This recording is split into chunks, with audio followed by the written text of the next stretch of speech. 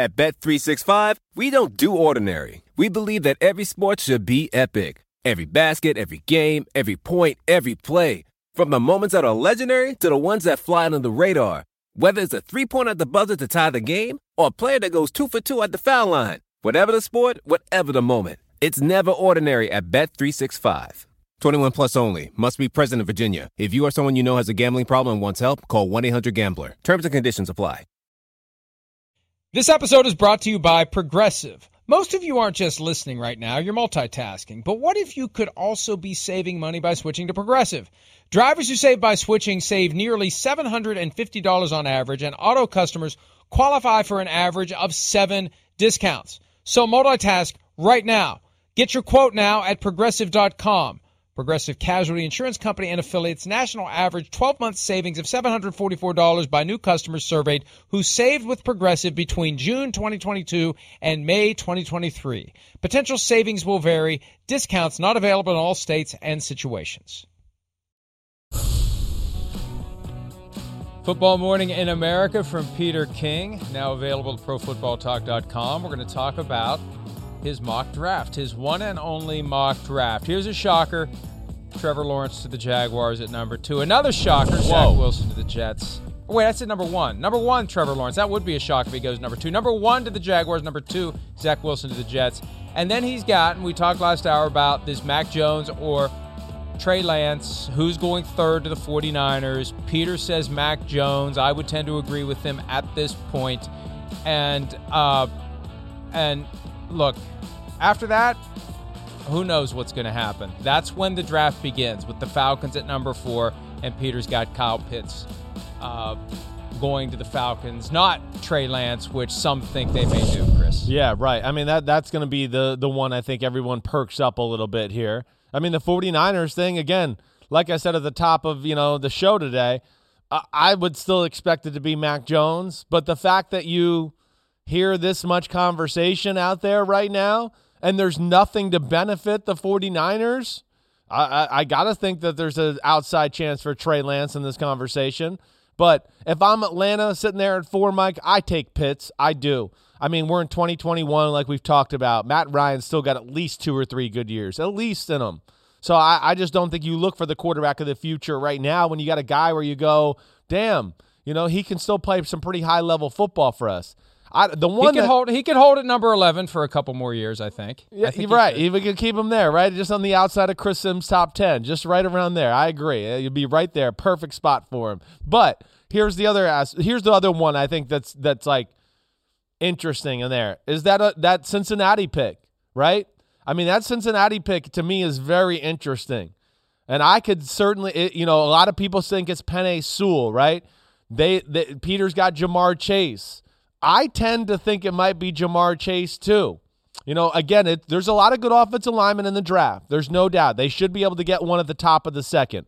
They could do it the other way around like we talked about last week, where they could go offensive lineman at 5 and get a pretty good receiver, at the top of the second. But I don't know if it's going to be a special one, not a special one like Jamar Chase, who's really like, I'd have a hard time thinking he's not a special. He's kind of a can't-miss prospect. So I could see that, Mike. I mean, what's your thought about them going kind of like, just weapons galore there with a Jamar Chase at 5? I have long believed that the Bengals, who are notoriously small C conservative, they were going to go with Penei Sewell at left tackle. They had the bad experience 4 years ago with John Ross, the 9th overall pick, the receiver, the fast guy they took out of Washington, and that didn't work out. And last week, we played the clip of Joe Burrow talking to Chris Collinsworth and Richard Sherman about where he comes down on what they should do at number 5. And he was very diplomatic. He was very tactful. And Shereen Williams caught on to that and said, you know what, if he really wanted Jamar Chase, it's his college teammate. He's going to get a call from Jamar Chase saying, dude, what the hell? You should be out there pushing for me like Kyler Murray pushed for CeeDee Lamb last year. But maybe Joe's playing it cool. Joe's being coy. Joe doesn't want to blow up what he's got working behind the scenes. Maybe he is working on folks to take Jamar Chase, just like Justin Herbert wants to be reunited with Penei Sewell. When you already know the guy, makes your life a lot easier. It's not some new personality you have to get acquainted with. Right. And you know how receivers can be at times. They can be a little difficult at times.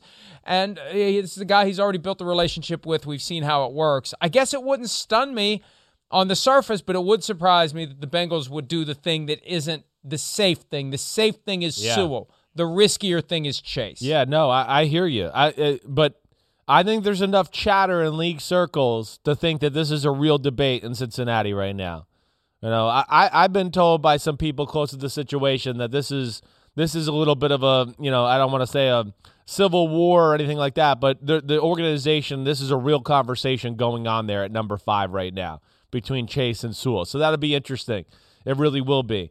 I mean, you're right. You said a lot of good things there. There's no doubt about it. I would think Joe Burrow's not that type of guy. He's just not that type of guy that's going to put anything out there like that. And I think at base level, he's probably going to be happy with either one. Either one's going to help his life out greatly. But, man, that Chase, you can almost take a little bit of a – and I know the offensive line's not set up, but when you get Cincinnati and then you throw in Jamar Chase with T. Higgins and Boyd and Joe Mixon – you start to go, whoa, that's kind of a dangerous unit there. You start to think like maybe they could go Mahomes, Kansas City Chiefs type, explosive offense. That's the interesting angle that jumps out to it to me.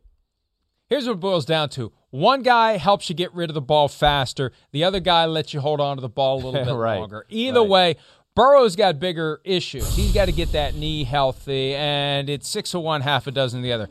Chase is either going to pump up the receiving core, or Sewell is going to help Joe Burrow avoid the kind of hits he was taking last year. Look at that, those stats. We'll see how that goes. Yeah. Yeah. I mean, they had a special connection.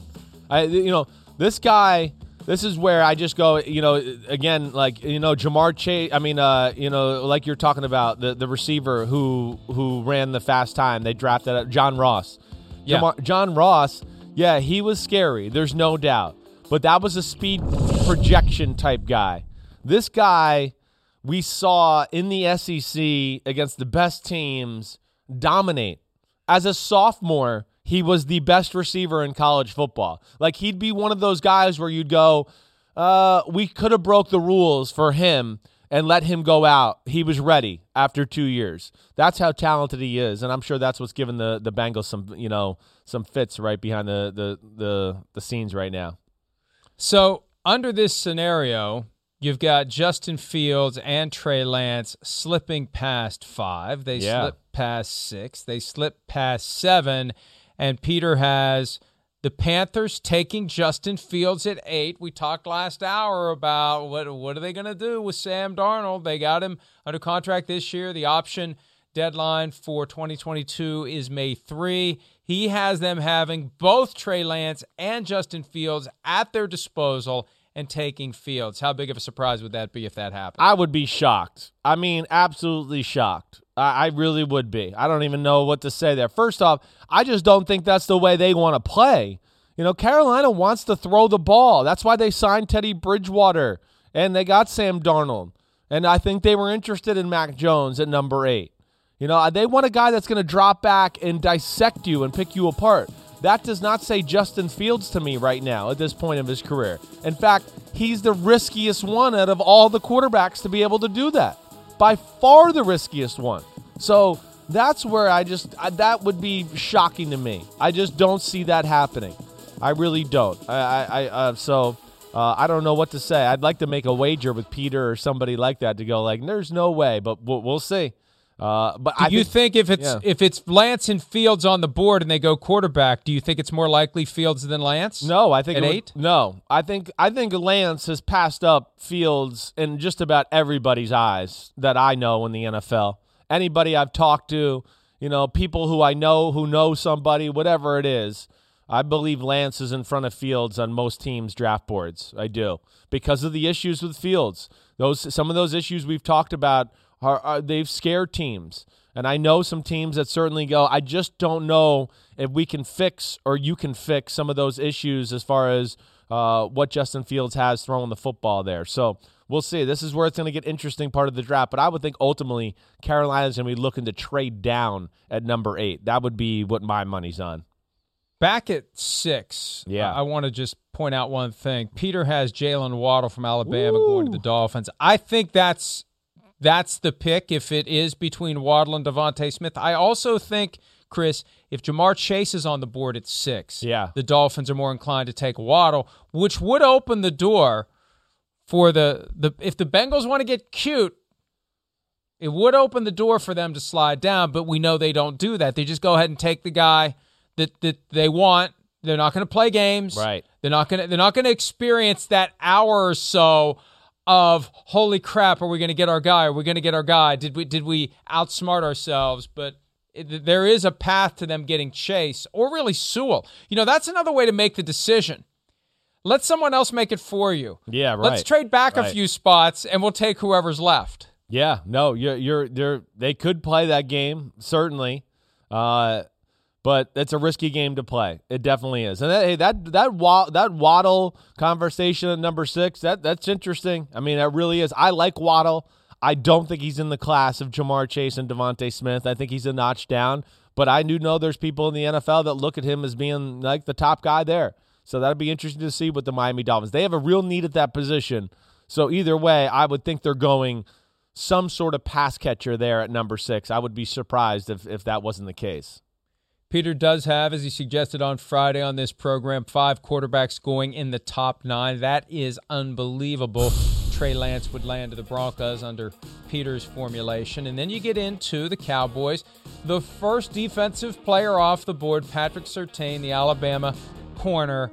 And that's the safer pick. I know J.C. Horn's doing everything he can to try to pump himself up as the better option. But, Chris, as you say all along, you got to have straightaway speed. You got to be able to recover when the receiver runs past you, and you believe Surtain has that in a better supply than J.C. Horn. Yeah, definitely. I mean, I still even question that with Surtain, but, I understand Surtain being the number 1 corner in the draft. I do. I mean, it's clean. He's got everything you want. He fits what they would want to do in Dallas as far as that coverage, all that. The J.C. Horn thing, everybody – that's one of those where it's like everybody has Philadelphia taking J.C. Horn to where it's like on my own mock draft, I'm putting them there too because it's one of those things where it's just like it seems like everybody knows something. So I don't know. But, yeah, J.C. Horn, my thoughts on him. There's a lot to like, but that top-end speed is a question for me. And to me, I'm not taking a corner in the top 15 who I don't feel like can be on an island with the elite receivers in football. I guess if everybody thinks that the Eagles are taking J.C. Horn, that says somebody's gotten a look at Jeffrey Lurie's draft board. What about you? What is this number 9 though? I mean, that's to me, the number 9 with the Trey Lance thing. That's going to be interesting. I mean, poor Vic Fangio. The ongoing quest by the Broncos to get a quarterback, and poor Vic Fangio. Hey, Vic Fangio's pink slip was signed when they hired a new GM. Because as I've said time and again, every GM, when he becomes a GM, he just doesn't show up as a GM. He's been working in the league for years. He's got a list of the coaches that he wants to hire when he becomes a GM, just like Bob Quinn wanted Matt Patricia in Detroit. You've always got the guys you want. And unless coincidentally Vic Fangio's at the top of George Payton's list, Vic Fangio's already on borrowed time. So Payton's not going to draft a guy that's going to help Fangio save his ass. If anything, he's going to draft a guy that he thinks is going to help the team long term, and also it buys a little time. You get a year with Fangio, you hire your coach next year, right? And that's just the way it works. That's why I'm a firm believer in never having this cockeyed. We kept the coach, we fired the GM, we fired the GM, we kept the coach, we fired the coach. No, fire them both or keep them both. You got to have them on the same page. And walking through the door, George Payton's not going to be on the same page with Vic Fangio. So that doesn't surprise me at all. No. They desperately want a quarterback. Desperately. And wouldn't it be great if Payton could show right out of the gates that he knows how, unlike his predecessor, to pick a quarterback in the draft. He ain't picking Brock Osweiler. He's not picking Paxton Lynch.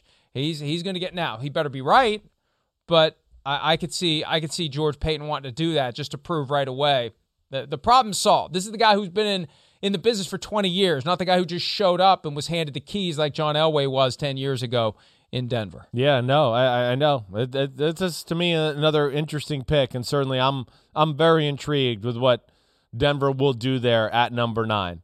I mean, listen, again, I like Trey Lance and a lot of the top-end talent. It's raw, and you're going to have to play a certain way, early on.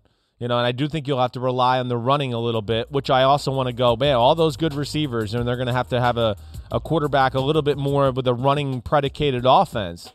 The way their team's built, the rawness of Drew Lock. Now you're going to have 2 raw quarterbacks there. The Broncos are one of those teams that's kind of close. That's where for me, just looking at them as a 2021 entity just by that itself, I just go, man, defense, top 10-ish in football. Offense, good O-line, receivers galore. Like, could have a superstar air show with the receivers. So I just look at them going, they could be one of those teams that pops on the scene this year. And do you really want to do it with a rookie quarterback? That's where I go, like, the Drew Lock, Teddy Bridgewater, Drew Lock, Jimmy Garoppolo thing makes a lot of sense for me as far as from their standpoint, as far as where they are right now as a football team.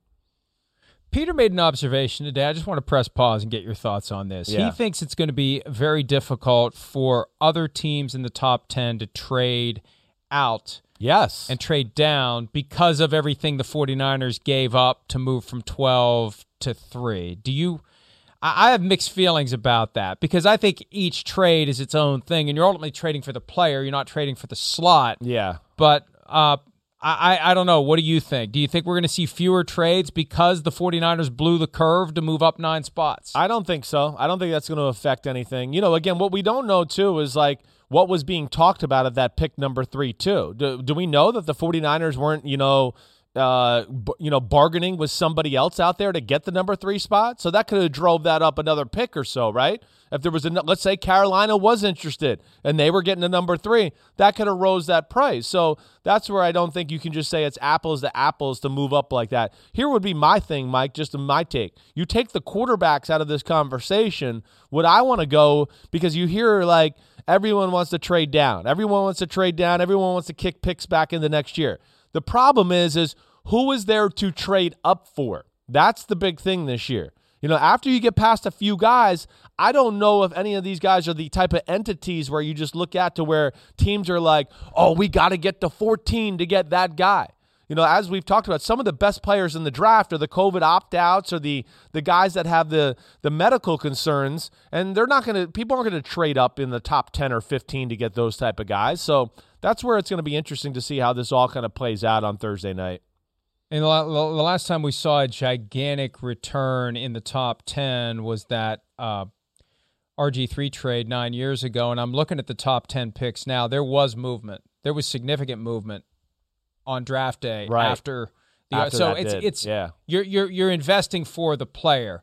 The challenge always is, though, finding someone who will trade up. And I think one of the dynamics this year, the reluctance to part ways with 2022 picks, because those picks, relatively speaking, more valuable, because as of next year, presumably, hopefully, teams will be able to have private workouts. There'll be a scouting combine. There'll be visits. Things will be normal next year, not this half full glass of scouting. That'll be the full cup, and they'll be able to have more information and more confidence when they use their picks, making the 2022 picks more valuable, making teams less likely to want to give them up to move up in a year where it's more of a crapshoot. I think that is as big of a factor as anything. I agree. I do. I mean, I think that's why I'm expecting one of the more fun, action-packed, controversial drafts we've seen.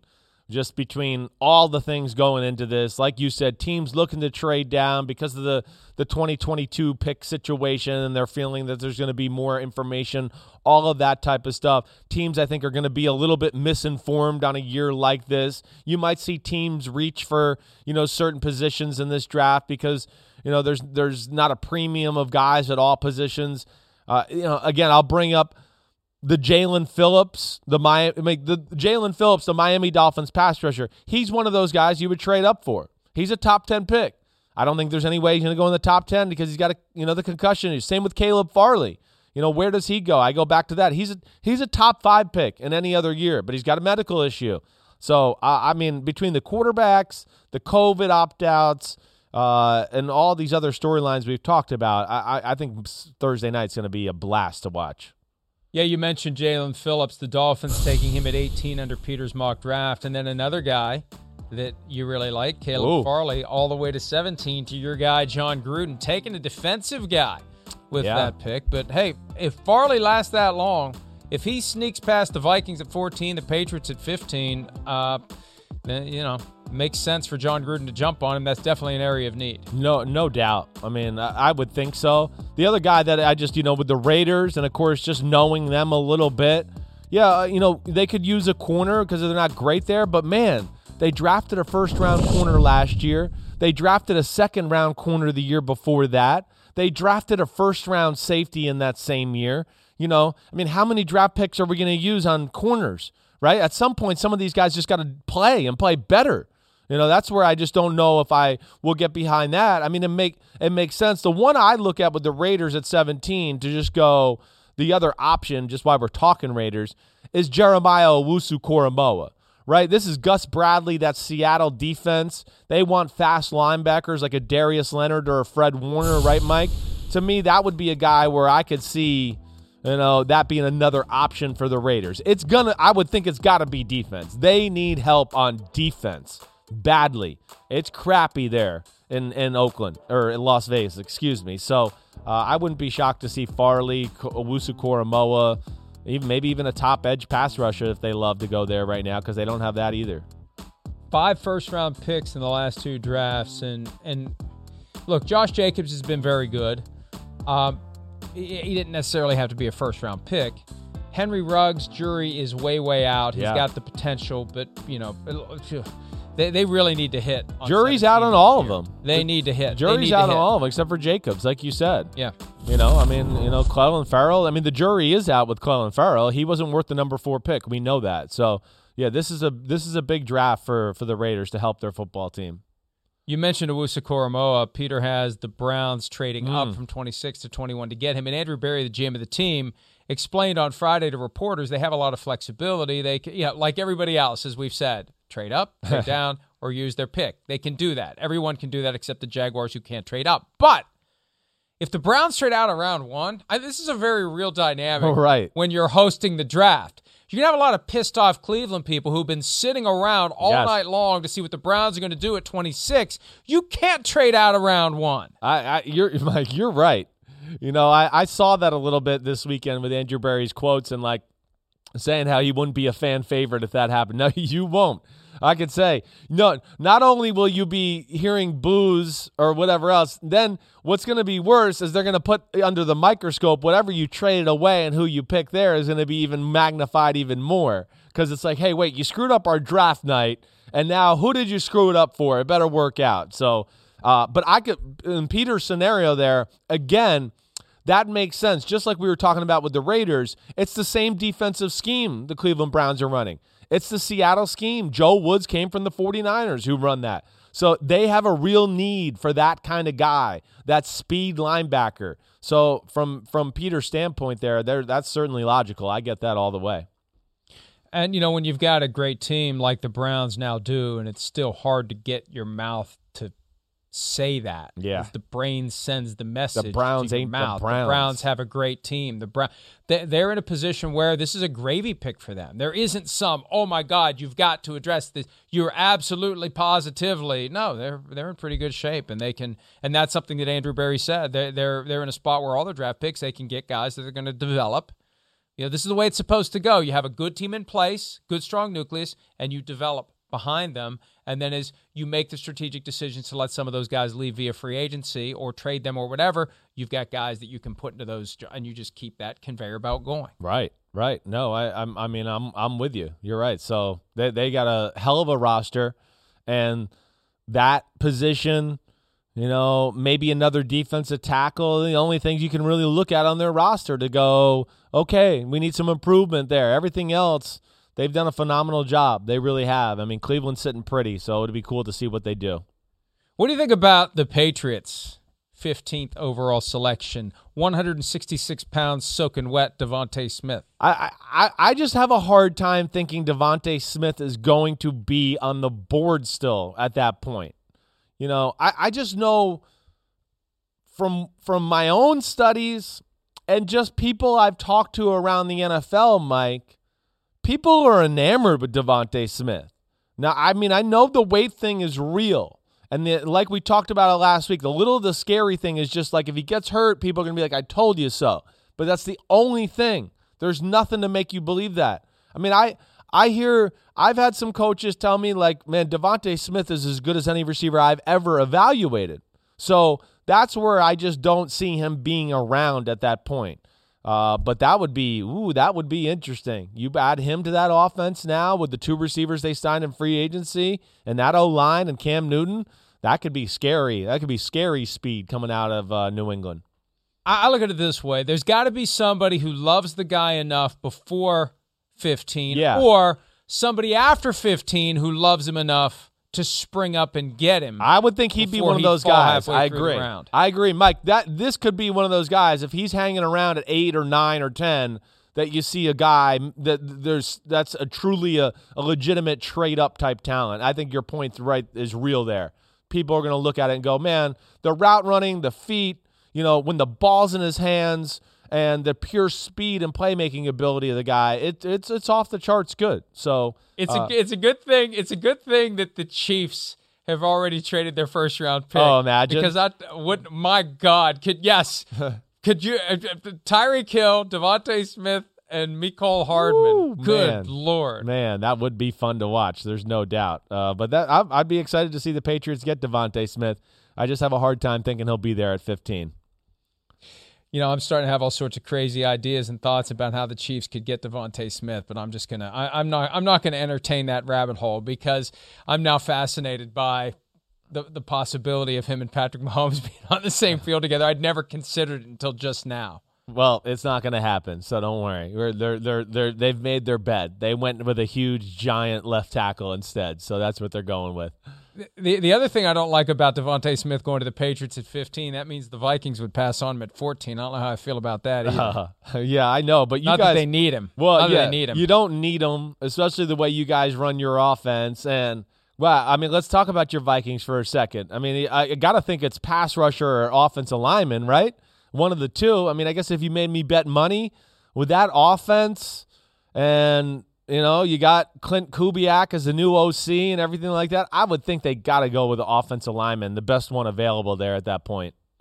Yeah, Peter has Elijah Vera Tucker from USC. Yeah. Flexibility, guard and tackle. Yeah. There needs to be a guy that can do the zone blocking. He can do that. That makes sense. So that's what they need. It's not a sexy pick, but it's an infrastructure pick, and that's what the Vikings need because we know with Kirk Cousins, he can run the play that's called.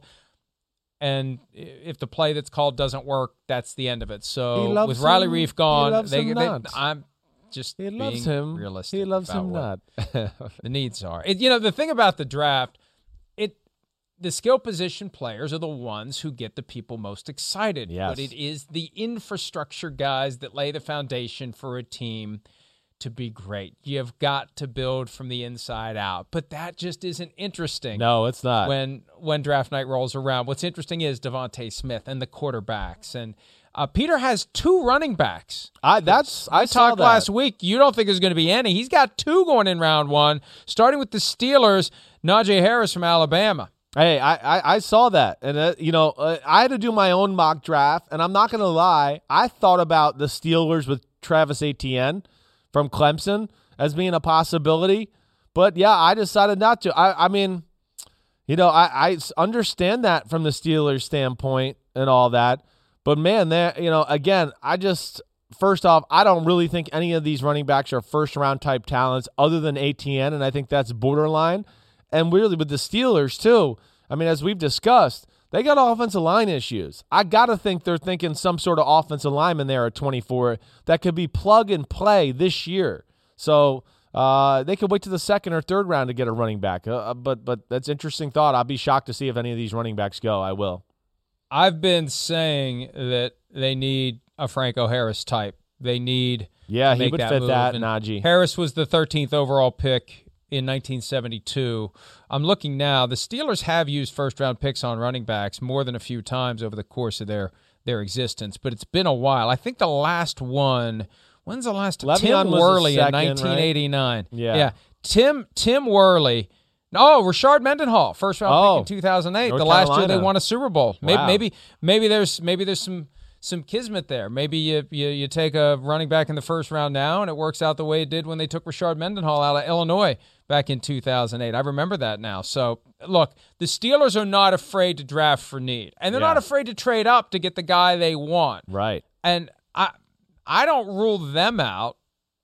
If one of these quarterbacks makes it past 10 and starts to slide, if they really love the guy, and they're not going to tell us ahead of time, I wouldn't rule the Steelers out from making a move to try to go ahead and get their guy that's going to take the baton from Ben Roethlisberger in 2022. I hear saw you. what happens when you don't have a franchise quarterback. You go 20 years with a revolving door of mediocrity. I still don't know how they got to a Super Bowl between the Terry Bradshaw and Ben Roethlisberger years. I mean, I hear you. I think if there's like one of those quarterbacks, maybe a Lance or Fields falls, I would think Pittsburgh's got to think about that to a degree. I do. I guess the only thing that would make me think no with that is just like, again, it goes back to like a little bit of our Tom Brady conversation to where like, hey, they got Big Ben, and I know, hey, that'll be a tough balance, but it's just like, do they want to go all in on Big Ben one more year and get something that's going to help the team right now this second?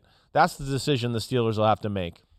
I think when they made the decision to keep Roethlisberger around, it did skew toward going all in. I'd be very, very surprised if they would use their first-round pick and or future assets on a quarterback now. Far more likely, I think, they stay where they are and see which running back's there and try to add to this thing they've convinced themselves they can do, which is go back to 0-0 and start winning game after game after game like they did last year and not have it all fall apart down the stretch. They've convinced themselves it'll happen. Whether it does remains to be seen. Let's go ahead and take a break. Peter's going to be with me later today on PFTPM to talk some more about his mock draft. Speed Round is next on this Monday edition of Pro Football Talk Live. At Bet365, we don't do ordinary. We believe that every sport should be epic. Every basket, every game, every point, every play. From the moments that are legendary to the ones that fly under the radar. Whether it's a three-pointer at the buzzer to tie the game or a player that goes 2 for 2 at the foul line. Whatever the sport, whatever the moment. It's never ordinary at Bet365. 21 plus only. Must be present in Virginia. If you or someone you know has a gambling problem and wants help, call 1-800-GAMBLER. Terms and conditions apply. What if millions of Black Americans had been compensated for slavery? Join me, Tremaine Lee, as I explore the untold story of one of the only Black Americans who ever was. I talk to his descendants and discuss how reparations forever changed their family's trajectory and imagine a reality where reparations are paid to the rest of Black America. Into America presents Uncounted Millions, The Power of Reparations, a Black History Month series. New episodes drop Thursdays. Listen now, wherever you get your podcasts. For the world's greatest athletes, this is the showdown we've been waiting for. there is nothing like competing on the world's biggest stage. It's a world record again!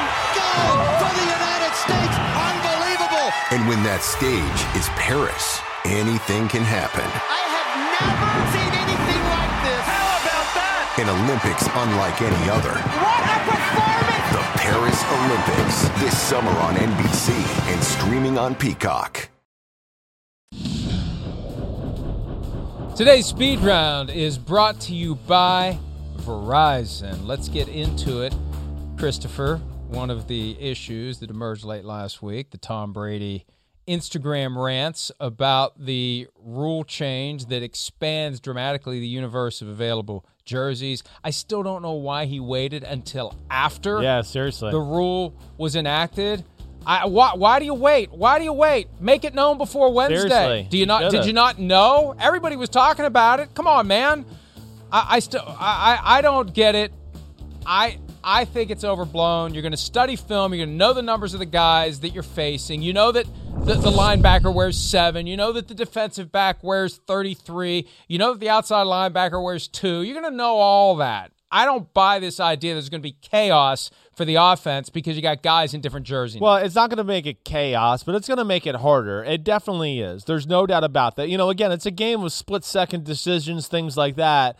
And now, yes, there is going to be a little bit of that element. And maybe not, again, Mike, like you said, like, yeah, you're going to know the starters and things like that, but it's going to get into backups and things like that to where now you're going to be like, wait, is the backup Will linebacker number 8, or is that the free safety who's the backup safety? Wait, I'm not sure. They kind of have the same body size. It's going to be those type of things. That's where it's going to be, a little confusing. In a game of, again, where it's a blur and it's snapshots, you're looking for little context clues. And for like a pass protecting running back, his rules usually are secondary blitzers, things like that. So he can look for those type of numbers. Again, it's not a game changer, but it is going to change things a little bit for quarterbacks and centers and make life harder on them. Well, misery does love company, and the coach who made Tom Brady miserable, Bill Belichick, also agrees. That's what got me to stop and say, oh, wait a minute. Yeah. Belichick hates this rule. The Patriots, one of a handful of teams that voted against it. Only 4 or 5 were against it. It would have taken 9 to kill it. But the rule passes, the numbers are changing, and we all got to get used to it. I like it. I think it was a long time coming. And if it was that big of a deal, strategically, Nick Saban would be utilizing it to the full capacity at Alabama. The game's more simple. Really doesn't. The game's more simple in college, so it doesn't matter quite as much at the college level. The NFL, the pass protections are way more intricate and have way more detailed rules and things like that, to where sorting things out is a little bit more important as compared to college football, where they just go, hey, all 5 guys, take a step to the right. And anybody to your right, you block. And then we'll put the back to the left edge of you. And it's a little different world that way. But, I mean, Mike, I'm not going to argue it too hard. You're right. At the end of the day, these guys are making millions of dollars. They're smart. They'll be okay. Next topic. Knowing what you know now, would you rather have Chargers quarterback Justin Herbert or Bengals quarterback Joe Burrow for the next 5 years? Justin Herbert. I'm not even going to pause with that. It's the Verizon speed round, and I'm going speedy with that one. Because, one, we know Joe Burrow hurt his knee, so that puts him behind the 8 ball in that conversation alone. And number 2, as awesome as Joe Burrow looked before, hurting his knee, Justin Herbert looked awesomer. So I don't know what else to say. He looked awesomer. I mean, he was amazing. So I am going to go with Justin Herbert. And let's remember, Joe Burrow started the season, and I know there was no offseason program, there was no preseason, but he was the number 1 guy from day 1 of training camp. Yeah. Herbert was stuck behind Tyrod Taylor up until the moment that Taylor had his unfortunate interaction with Dr. Needle. And Herbert got thrown into it. He got thrown into it. Yeah. And he never faltered, never missed a beat. Once there was enough film out there for people to see what he did, he kept going. He did. And I agree with you. And I think as much as I love Joe Burrow, me too, and I'm rooting for him to get over this knee injury and get back to where he was, Justin Herbert, and by virtue of the fact that he stayed healthy, if nothing else, showed me a little bit more last year. And I know that that's unavoidable, but if you're going to say next 5 years, I'm going to go with the safer bet in Justin Herbert. Yeah. All right, which Alabama receiver gets drafted first? We talked about this a little bit earlier. Is it going to be DeVonta Smith or is it going to be Jaylen Waddle? I'm going to go with DeVonta Smith. I mean, it does sound like it's close. There's no doubt about it. But I'm going to go with DeVonta Smith, the Heisman Trophy winner. Just everything he did last year. It's hard not to turn on the film and just look at it and go, whoa, special. I'll go Smith. What about you? You going to go Waddle? I'm going to go Waddle because I think the Dolphins would take Waddle over Smith, and they're unless they trade down. Maybe they trade down and somebody takes DeVonta Smith, and then Waddle falls to them. That's a way that they could look at this and maybe pull it off. PointsBet has the over-under for both being gone by 11.5 for both. And remember last year, people thought Jerry Jeudy was going to go before Henry Ruggs. It was a little bit of a surprise, Chris, when Ruggs went to the Raiders before Jeudy went to the Broncos. Yeah, no, I know. That was a surprise. So, I mean, again, the fact that it's the second year in a row, we're talking about 2 Alabama receivers, both going in the top 20. And these 2 receivers really, I don't think it's even close as compared to the 2 last year. I like Jeudy and Ruggs. There was a lot to like, but I don't think they're on the level of these 2. These 2, to me, are like can't-miss prospects, going to have great careers. There's no doubt about it in my mind. Which general manager has the most stressful 3 days ahead of him in the 2021 draft? Man, what are you? I'm this one's like this. I know mine. You want mine? Yeah, go ahead. You go first. Howie Roseman. I was going to say that too. Caught between the board and caught between the amateur Mel Kiper who owns the team. Right. It's got to be Howie. Yeah. Right? Yeah. Howie was. Who the hell is Jeffrey Lurie? Howie was definitely one of the first names that went into my head. Just because, of course, the scrutiny around the Eagles, the front office right now, everything going on there. After that, I'm going to go with the teams that have picks. I mean, let's say the Jets. Yeah, the Jets. It's big time. You just traded away Sam Darnold. You're taking Zach Wilson. You got another pick in the first round. You got a lot of picks in this draft altogether. They got a chance to make a splash and really turn their team and help to turn the corner here. So I'll go with Joe Douglas as the guy of the next stressful 3 days. Something you said there reminded me of the low-stress draft that the Saints had in 1999 because they traded all of their draft to get Ricky Williams, and Mike Ditka went golfing on the second day of the draft. They had nothing to do. All their picks were gone. It's amazing. All right, last question, very importantly. Will you believe anything you hear that is attributed to an anonymous scout at any point this week? No, absolutely not. And what I really want to say, too, to a lot of this, anonymous scout stuff, I want to say is, so what? The scouts don't know anything. Nobody's telling them what's going on in the organization. Yeah, they might know what players they like and, the players that are viewed as a high-level, prospects for their team, but they don't know. The GMs, the pro personnel guys, the owners, they're not telling the scouts either. They don't know. So, no, I'm not going to believe any of that. I never believe any of it, whether it's this week or any other week. And, I've had people push back to me privately, well, the boards are set and the teams know what they're going to do, and nothing these guys say is really going to change anything. No. Well, the target, I think, is ownership.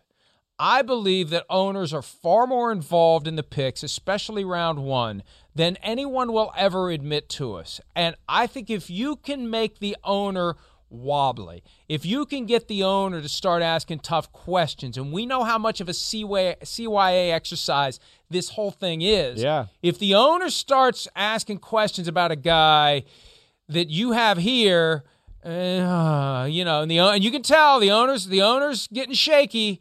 That it can't. And look, bottom line is, I know teams deliberately try to do it. They use the media to leak negative information for guys they like, so those guys will slide. I know for a fact that it happens. And when you know that it happens, what that means is no opinions anonymously provided by any scouts, coaches, or executives can ever be trusted, because the people who are giving you those opinions have skin in the game.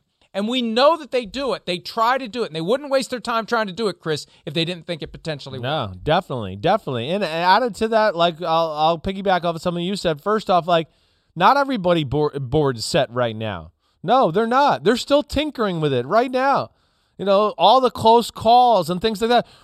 We're hearing through reports the 49ers, they're 5 days away. They've traded for the number 3 pick. They've just got done with draft deliberations. We have multiple people saying that. So that just tells you they're not set in stone anything right now. I think there's a number of teams where the important decision makers really just got done with all their homework as far as the draft's concerned in the last 10 days or so. So there is still tinkering with these boards. Not everybody knows exactly how this is going to play out. So I think there's still work to be done here. And no, I'm with you. I'm not believing anything from anybody's mouth right now. Quick break. Special draft coming up, inspired by the 81st anniversary, I guess it is the 81st anniversary of the birth of Al Pacino. There was a way for me to fix that. We're going to do that draft next here on PFT Live.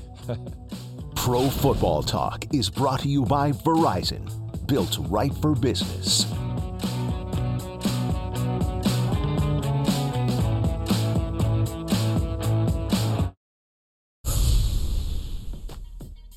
All right, happy anniversary. Al Pacino turned 81 yesterday. And in some awesome, awesome movies. My personal favorite, Son of a Woman, Lieutenant Colonel Frank Slade. The only problem is every role that he played after that, he plays Lieutenant Colonel Frank Slade. I would agree. Sight. Right. But, yeah, isn't that weird how it was just like this? Look, my favorite actor. But after he won the Oscar for Son of a Woman, every character he plays after that is that same guy. A little bit. I'm not going to disagree. I mean, I'm not. But, man, I mean, talk about an amazing career, a legend. And, like, come on, so many movies where you're just like, oh, this is on? Let me just see what scene it's on. I mean, that's Al Pacino's in so many movies like that. So, 81 years old. I saw him once. I sat close to him at a restaurant a few years ago in New York City. It was cool just to sit close to him. I mean, I didn't say hi or anything, but that was cool. Ha! All right. Yeah, cool story. Julio Jones is the second in Falcons history with 60 touchdown catches. Matt Ryan has thrown 59 of them. Who threw the other? Come on. Mohamed Sanu. Yeah. I was one of those that's just like, all right. Sanu in his throw. Because you got a great brain, Pacino. Here's I didn't even say what the draft is. It's best football movie coaches. Chris, you're up. Come on, get your crap together, man. All right? Go ahead. Jeez. Ha! I'm going with Denzel Washington, all right? That's who I'm going with. Like you've seen Remember the Titans. First off, that's one of my favorite football movies of all time. I think it's up there. But you're talking about building a culture, overcoming adversity. Denzel Washington was like Mike Tomlin in that movie. It's perfect. Great motivator, great communicator, brings black and white together, and they kick some butt on the football field. Love the movie. It's awesome. I'm going with Denzel Washington. I can't remember his name in the movie off the top of my head, but Herman Boone. Herman Boone. But that can you even you shouldn't be allowed to pick him if you don't know the name of the character. I didn't look up any of their real names from the movies. I just know what we're calling them in real life. What did you think I did homework for this damn draft? Come on. Zero fun, sir. My wife and I went to see that movie when it came out, and our son was 2 years old. And at one point during one of the football scenes, she turned to me because you're in the theater and it's loud and she said, Alex is never playing football. Oh, so, great. That ended your career, Alex, right there. All right. Boy, a lot of different ways you can go. And since it is in honor of Al Pacino, I'll take Tony D'Amato from Any Given Sunday. Although I watched that with my son at some point after we watched Scent of a Woman, and we look at each other every time he does something that sounds like something he said in Scent of a Woman, but I'll still go with Pacino from Any Given Sunday. Yeah, I mean, I could see him being a coach. I mean, he could have been that kind of guy for sure. I mean, he's a great yeller, that's for sure. Scare the hell out of you. He's got that mean look in his eye, too. So that's with you. I'm not a huge fan of Any Given Sunday, though, that football movie as a whole. I'm not one of my favorites. All right. Oliver Stone did it, and it doesn't hold up well. Some movies hold up well after 20 years. Some don't. That one didn't. Yeah, no, not my favorite. All right. Well, I'm going to go with Ed O'Neill as my next pick. Ed O'Neill, he is the coach in The Little Giants, which was, a funny football movie, more kid-oriented. But, I mean, come on. Ed O'Neill, if I remember correctly, played college football. Believe he was a college running back, right? Did all of that. I mean, so he's got a great feel for the game. Come on, he's got a little sense of humor. He knows how to sit on the couch and put his hands down his pants like Al Bundy. He's perfect. It's a great fit. He's a real football coach. I saw that movie so long ago that I don't remember anything about it. I do remember, though, Fonzie, a.k.a. Henry Winkler, as Coach Klein in that Water classic, sucks. The Water Boy. And now you can have a linebacker wearing that single-digit number. It's perfect.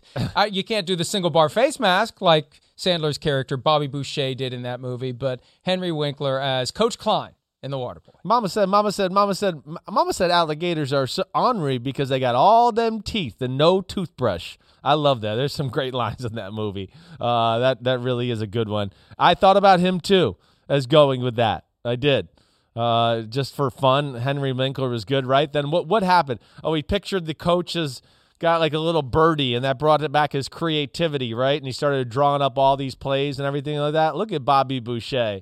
Those are some Mike Allstott plus shoulder pads, too. Oh, awesome. They definitely are. Seriously. They look ridiculous. Really awesome football movie, though. That makes me laugh. All right, my last one. I'm going Goldie Hawn. That's right. I'm going Goldie Hawn. Wildcats. That is one of my favorite football movies. Goldie Hawn takes over for an inner city football team, and it's a great movie. It's got a bunch of superstars. Woody Harrelson, Bubba Gump's in it. Wesley Snipes. I mean, there's a bunch of people. It's really good. And I like it. I really do. She kind of brings them to the championship game. They win. They rally behind her. It's kind of cool. Goldie Hawn's my pick. Coach of a high school football team, 1986. I remember when that movie came out. I went to see it in the theaters then. Last one for me, and I could go a couple of different ways. I was thinking Burt Reynolds because Paul Crewe went in the original Longest Yard. He was kind of the de facto coach. Then he was the actual coach in the remake. Right. But I gotta go. This is one we talked about not that long ago. I gotta go Craig T. Nelson, not as coach, but as TV series, but as Nickerson. I know. I thought about all the it right too. moves. Yeah. Blackballed Stefan Georgievich because Georgievich trashed his house, and he told all those colleges he's a problem. And finally, I don't want to spoil it if you've had 40 years. It's been 40 years. If they haven't seen it now, the hell with you. Reverses the blackball and helps Georgievich get to college. Actually, takes him with him when Craig T. Nelson's character becomes a college assistant coach. Why? Always had a putter. It was either a putter or a 9-iron. Why did he? That would be a dangerous thing for a coach to have. Yes. At a football practice. Why did he trash his house? I can't remember. It's been a while. Like, what was it? They were mad. They lost. So, would he take him out? I can't remember. They had lost a big game and called a bad play at the end. Should have taken a knee. Fumbled the ball. Danucci fumbled, I think, and then Georgievich got kicked off the team after the game, so they all got drunk at the bar, and they decided to go trash his house. Yeah. Georgievich was there, and they all took off, and he didn't get in a car, and he saw him. Oh, so I remember way too much about Yeah, apparently you do. moves. You've seen this too many times. Who's And your pipe. least favorite movie football coach? Like the guy that can't pull it off? Dennis Leary in Draft Day, just because I hate everything about that movie. I knew you were going to go back to that movie. I got nothing against Dennis Leary. You just I hate that movie, and about they that wasted movie. 2 days of your life. Everything about it. They wasted 2 days of my life, and the movie is horrible. Sorry, NFL. The movie's horrible. The plot's not believable. I could go on, but we got to take a break. More PFT Live right after. Your acting was horrible.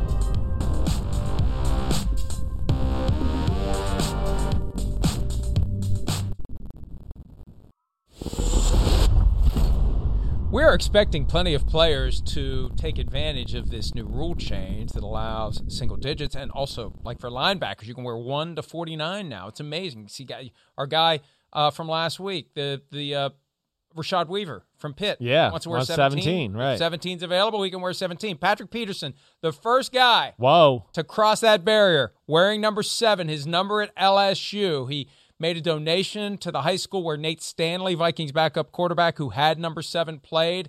Number 7 goes to Patrick Peterson, and he doesn't have to write a check to the NFL like Dalvin Cook would have to do to go from 33 to 4. There's no inventory of jerseys with Patrick Peterson's former number of 21, so he can pick any number he wants. He gets number 7. So that's what's going to be interesting. It's going to be all guys from new teams, and a lot of these rookies are going to gobble them up. That's going to make the veterans mad. So that's going to be kind of fun to watch. And, Mike, I got my mock draft on my podcast today. I just wanted to throw that out there.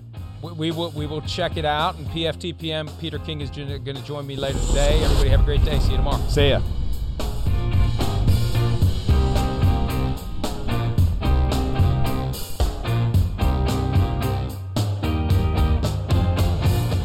At Bet365, we don't do ordinary. We believe that every sport should be epic. Every goal, every game, every point, every play. From the moments that are legendary to the ones that fly under the radar. Whether it's a game-winning goal in the final seconds of overtime or a shot on the goal in the first period. Whatever the sport, whatever the moment. It's never ordinary at Bet365. 21 plus only. Must be present in Virginia. If you or someone you know has a gambling problem and wants help, call 1-800-GAMBLER. Terms and conditions apply.